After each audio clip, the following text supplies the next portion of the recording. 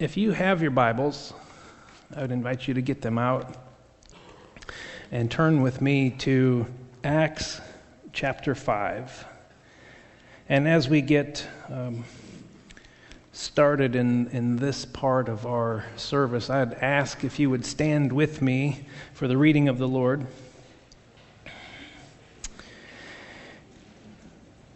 I'm going to start reading, if you back up just a few verses from chapter 5, I'm going to start reading at the end of chapter 4 in verse 32.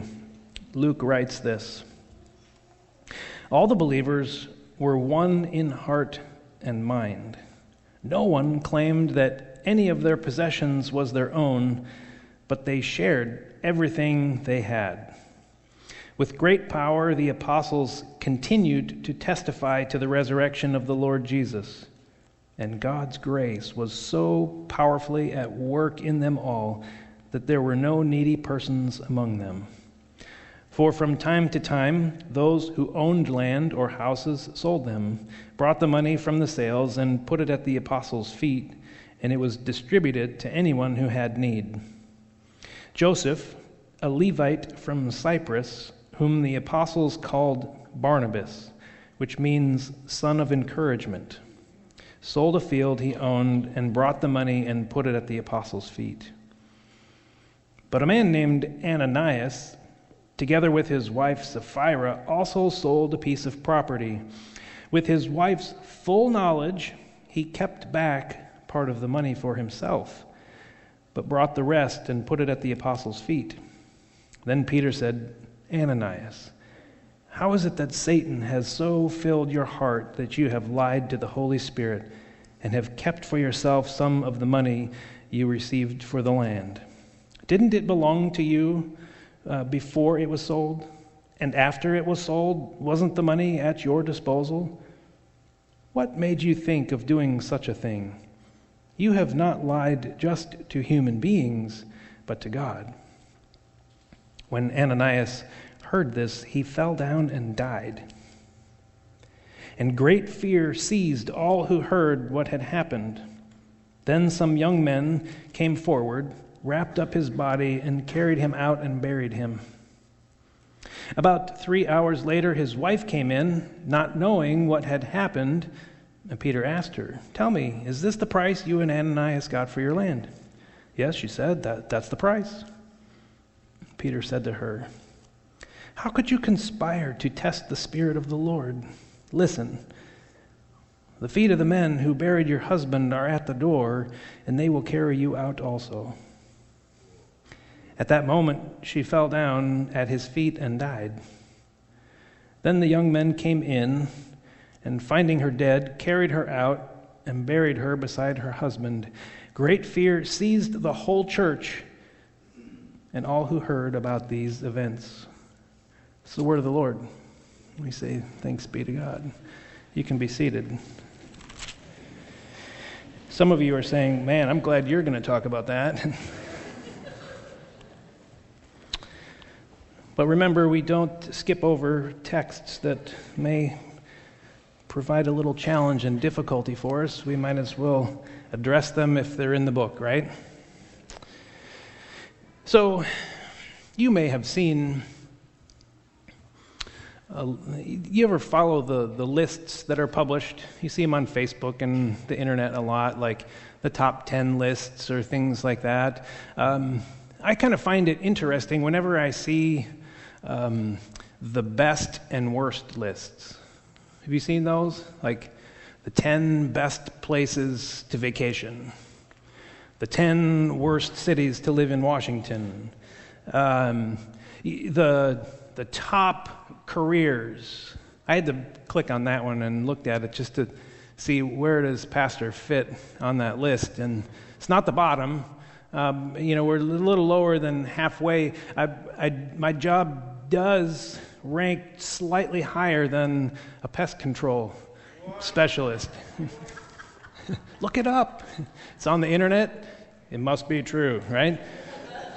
Well, there's fashion does this. There's like the best dressed and the worst dressed. Have you ever seen those? Well, I got a couple pictures for you. So these are the best dressed guys at the 2018 Grammys. They were voted best dressed, yeah. And then the next one is the best dressed female, Meghan Markle there, kind of elegant. Of course, then there's the other end of the spectrum, and so this was voted the worst dressed.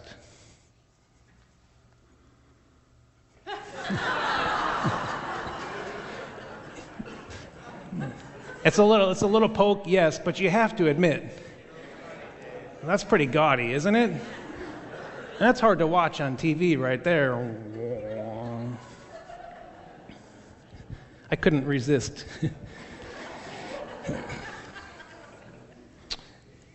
Our text today gives us the best and the worst in this new Jesus-following movement. We read a story about two competing kingdoms that are alive and active. There's the present earthly, sin-filled kingdom, and there is the spirit-filled reign of God. And the two are at play in the text, and they are still at play in the present. If we go back into Acts chapter 2, when the Holy Spirit came upon the people and Peter got up and preached that sermon on Pentecost, we remember that he was talking about how it will be in the last days. In other words, what Peter was saying is what is taking place with the resurrection of Jesus and the gift of the Holy Spirit is that the last days have already begun. And Christians, the church, this early fellowship of believers, well, we're all signposts. We're directional signs for people to the coming reality of the kingdom that's already been started with the resurrection of Jesus. And so, if we are living into the kingdom that is breaking in now, then we start living in the ways that God is going to make it when he comes and makes all things new. It makes sense, right? So we should be living into the reality of God's kingdom, so working for justice, promoting the peace of God, sharing his love and grace with the world around us. Those are things that are part of what it means to be a follower of Christ. We live as an example. We live as somebody who's already living in the reign of God.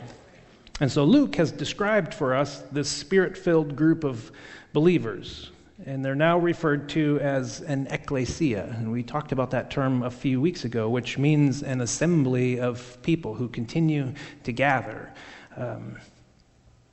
And it's a group of people where it was evident that the love of God was at work in their lives. A group of people who embodied the coming reality of God's kingdom. A group of people who Luke says were all of one heart. And so the challenge at the first part of this is just simply asking the question, which reality, which kingdom are we living into? At the end of chapter 4, the last two verses, Luke gives us a picture of the best. He gives us this positive image of how the Spirit was working in the lives of a specific person. And so he moves from the generalities of many people would do this to a specific example in Barnabas. His real name is Joseph. He's a Levite from Cyprus. We learned that his nickname means son of encouragement. He becomes a well-known person in the early church. Luke, he kind of focuses our attention on him, I think 23 different times in the book of Acts.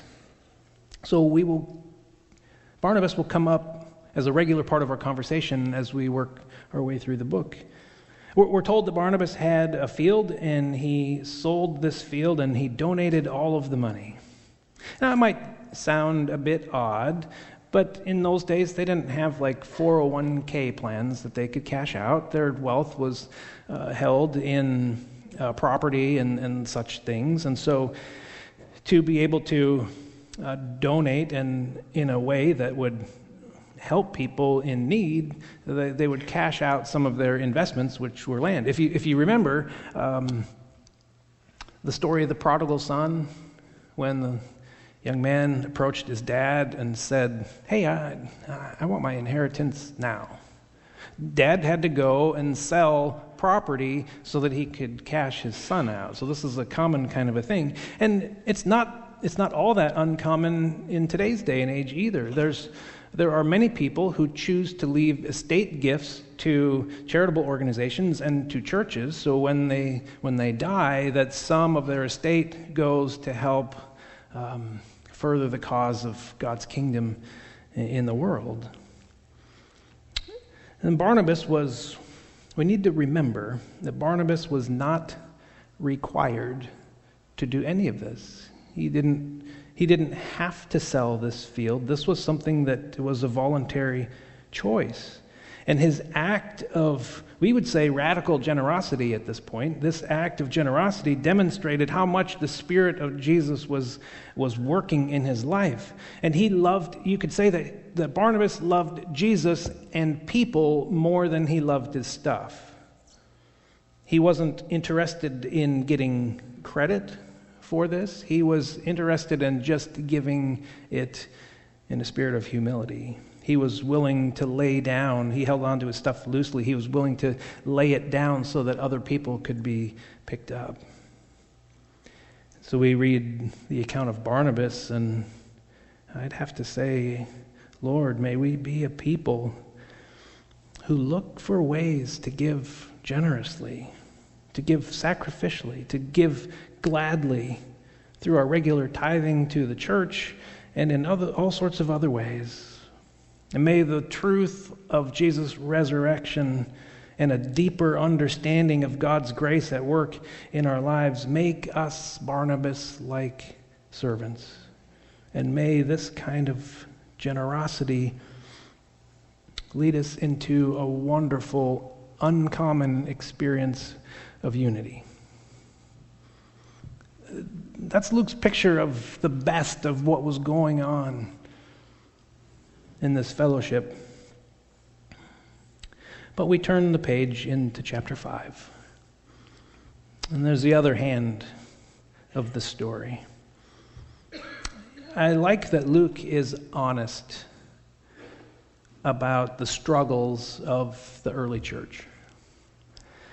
That he didn't just leave us these few verse summaries at the end of a couple chapters that makes this new fellowship look, idealistic, and everything is all rosy and happy. People are cared for. Luke gives us the measure of reality of living in this world. He doesn't hide their faults. Even in the most spirit-filled congregations, the reality of sin still exists, because every congregation is made up of people. God gives us a free will to choose how we will live and respond to him, and the story of Ananias and Sapphira is both devastating and awfully sobering. These two resisted the work of the Holy Spirit in their lives, and they acted out of their own selfishness. We see that the devil is at work in them. Now, so far in Acts, and as we move forward, we'll see two different kinds of ways that Satan is trying to take this church down. So far, we've only seen attacks from the outside. Preaching, and the officials come and they, no, don't do that. You can't talk about Jesus and the resurrection. Just zip it, guys. Don't do that. So the attacks are from the outside. Satan thinks, well, maybe enough pressure, enough fear, enough threat, and maybe they'll disband. It's not happening. And so now Luke shows us that Satan has other tools in his belt than just pressure from the outside. He starts to work his way into the human heart, into the inside of this fellowship. Hey, if I can convince some of these believers,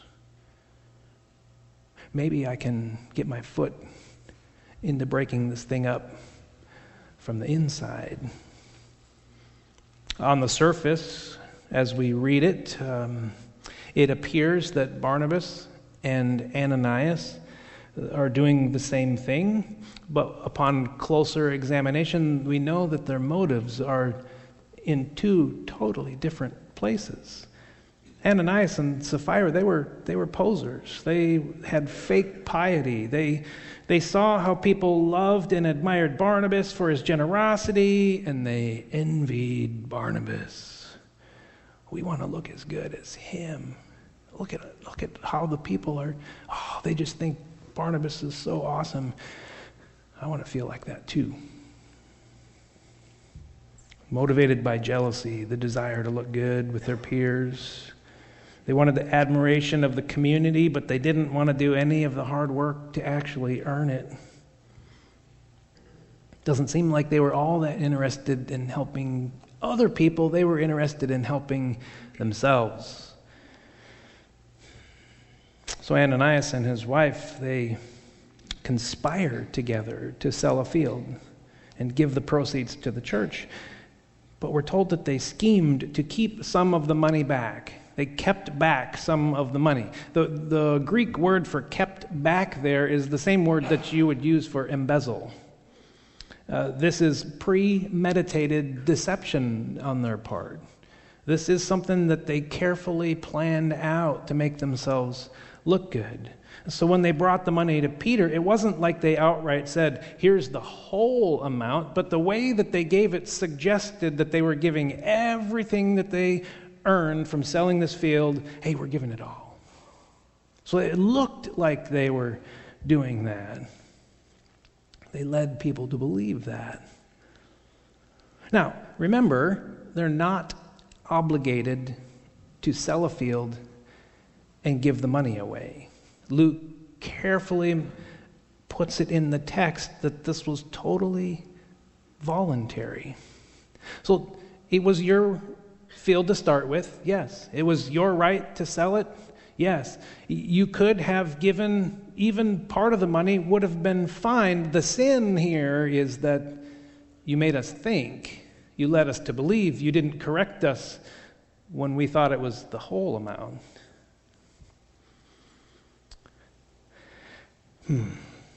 Deception. See what they did? They cheapened the actions of the other believers.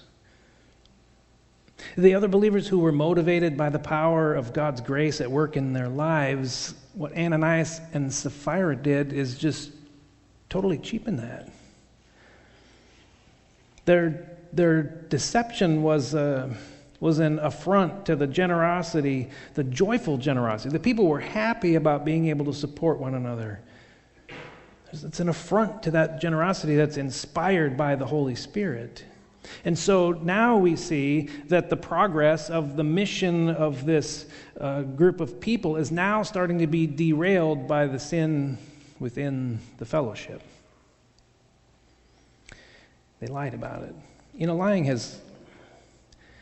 has become a very commonplace thing in our society. So much so that when you hear many people talk, you don't know who's telling the truth anymore. It's difficult. From top leadership down, when lying becomes a practice, we're going to become desensitized to it. And it's just not right. It's deception. It starts with little white lies. You know, what's the big deal? Does it really matter if I tell you that I went fishing and I caught a 25-pound Chinook when it was only a 15-pound Chinook? Does it really matter? Does it really matter if I take credit for something that someone else did? Well, let me give you an example. If Brian was at home and he walked through the kitchen to find his fourth cup of coffee for the day, and that's a true story. And he walks by the sink and he notices that there's a big pile of dishes in the sink. And he says, it would really bless my mom if I took the time and I washed these dishes. And so after a few sips of coffee, he fills the sink, hot soapy water, washes the dishes, puts them in the drying rack, and then he goes off into his room to play the piano. And I come into the kitchen and I wash my hands, and so I'm holding the towel at the moment that Lisa walks into the kitchen. And she says, "Thank you so much for doing those dishes." Now, what could I do? You're welcome, honey. I love you so much. What's the big deal with that? It happens a lot, doesn't it? Not in our house. I'm teasing there. In our society, in your life, it's easy. Sometimes circumstances set themselves up so that you can take credit for somebody else's good deed. And then you're left with, what am I going to do? Is it really that big a deal if I let people go on believing whatever it is? See, folks, it does matter. Living a life of honesty and integrity and truth is critically important. It's become so easy to lie in our culture because we don't consider the damage and the consequences to other people and to ourselves when we start spreading false things like that. We become desensitized to it. God doesn't take this lightly. If you write it, you can write it down. Proverbs 6:16, it says, there are 6 things the Lord hates, 7 that are detestable to him: haughty eyes, a lying tongue, hands that shed innocent blood, a heart that devises wicked schemes, feet that are quick to rush into evil, a false witness who pours out lies, and a person who stirs up conflict in the community. Speech is in that list, things that God absolutely abhors.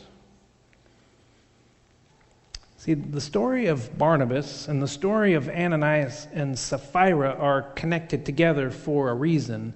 Luke uses them to show us the battle that is raging between living a life in the Spirit and living a life in the flesh. Life in the Spirit is demonstrated in the passage we read as a generosity that's motivated by the powerful grace of God.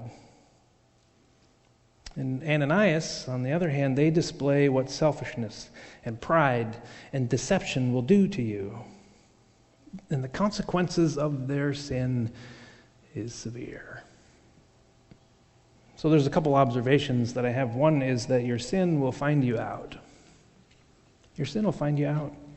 You cannot hide your sin from God. You can't deny that there are things that you do that fall into the category of sin, which is a violation of what God has asked of us. Peter says that Ananias and Sapphira lied not just to people, but to God, to the Holy Spirit.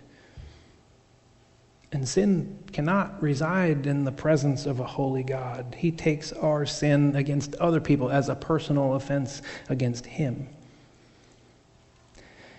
And I think these days that maybe we don't take the holiness of God all that seriously. Like, we might sing about it, we might speak it out loud, but in real practice, maybe we have an issue there. And see, when we don't take the holiness of God seriously, When we don't recognize that our sin is an affront to Him, it's an offense against God. The holiness of sin cannot reside in the presence of a holy God. If we minimize that, then we start tending to minimize our own sin. It's not all that big a deal.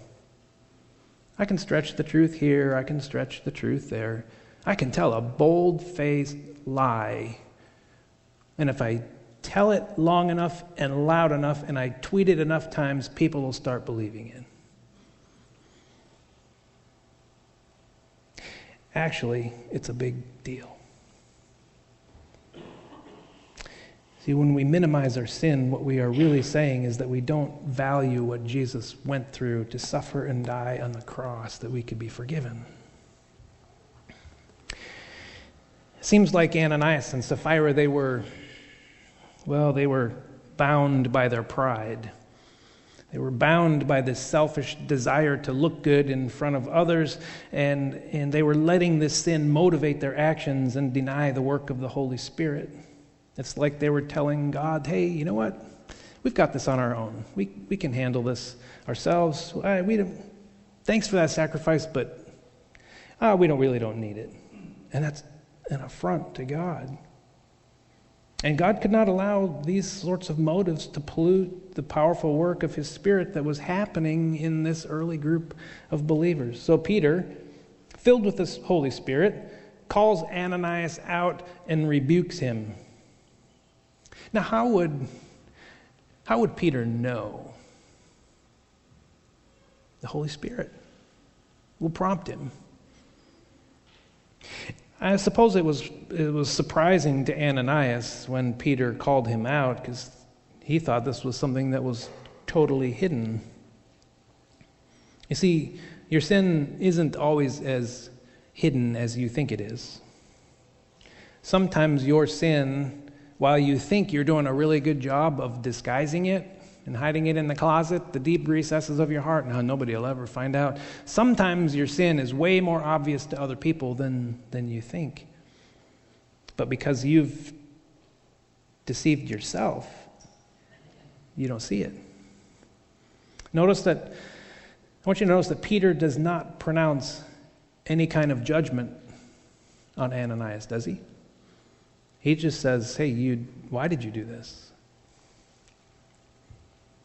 Yet Ananias, he falls down dead. And we would say that would be an implicit result of his sin. Was it judgment? Was it a heart attack? Did he stroke out? Was it triggered by being found out and completely undone and shamed and embarrassed in public? The text doesn't say, does it? All it says is both of them just died. Luke, remember, reading this, Luke doesn't say that God killed them. I think it's safe to say, though, that the consequences of their sin are deadly. And the Bible is clear for us that the consequences of our sin is going to be death at some point. A spiritual death. There will be consequences to the sin that we hold on to if we don't address it before God. Peter told Ananias that Satan had filled his heart. Satan is the deceiver. He's good at that sort of thing. He tries to convince us that sin is right and God is wrong. All the way back to when he approached Adam and Eve in the garden. His question was, hey, did God really say that? Causing them to doubt. He plants those seeds of deception. He actually accused God of deceiving them. Did God actually mean that? Do you think he meant that? Did you think he actually said that? When he approached Jesus in the wilderness, he tempted Jesus to do all sorts of things. Putting the opportunity in front of Jesus, hey, does God really want you to go through with all of that? You could take these different shortcuts to glory. And you ever notice that Satan doesn't tempt you to do things that are beyond your grasp, beyond your ability to achieve? Things that are maybe unrealistic. Satan tempts you to do things that are within your power to control. Because just a trivial example, I went to the Seattle Boat Show a year ago, and I wasn't in the market for a boat, but went along with a friend to just look at all of the monstrosities that were there. And we're walking around boats that cost $2, $3, $4, $5 million. They're gorgeous. I thought about putting in a requisition to the church board. Hey, we could do a lot of cool ministry with this. That lasted like 2 seconds. I wasn't tempted at all by those boats, even though you could see how really neat it would be to be able to float around on one of those. But it was so beyond my means that I'm not tempted by that. But there were other places in that show that had much smaller craft that, it would have really stretched our budget thin, but if I had really thought about it, I could be tempted into something like that. Satan will get you with things that you're actually able to achieve and control. That's why deception is so deadly. Deception will wreck your life. It will lead to brokenness. It's the opposite of unity. You can't be deceptive and have true unity. It's impossible. So the sin of deception, it creates 3 fractures in your life. Deception will fracture your relationship with God. Deception will fracture your own soul. And deception will fracture your relationship with other people.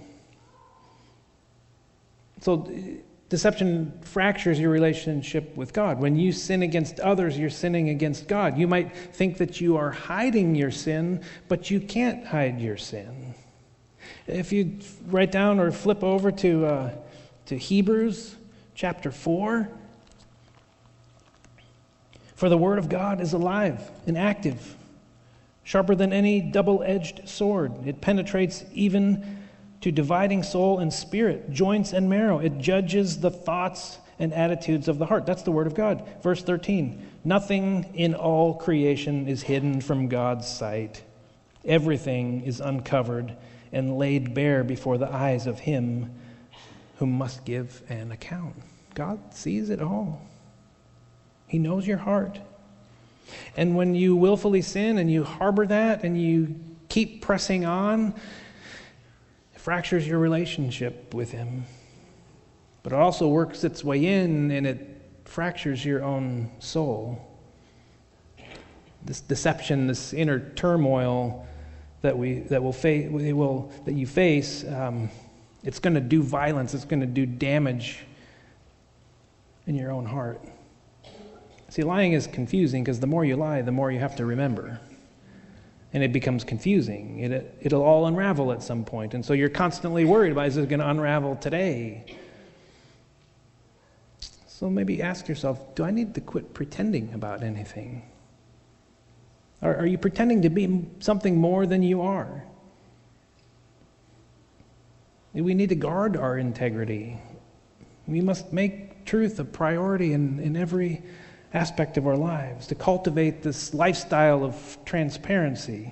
And we're responsible to examine our own motives, and when we don't like what we see, we present them to God and have him help us do the work on this. The psalmist David, he wrote, "Search me, O God, and know my heart. Try me and know my anxious thoughts, and see if there's any hurtful way in me, and lead me in the everlasting way." See, when David went through his sin with Bathsheba and he was trying to cover it up, it tore him apart. And if you look at Psalm 32, his conscience was so tortured that it made him physically ill.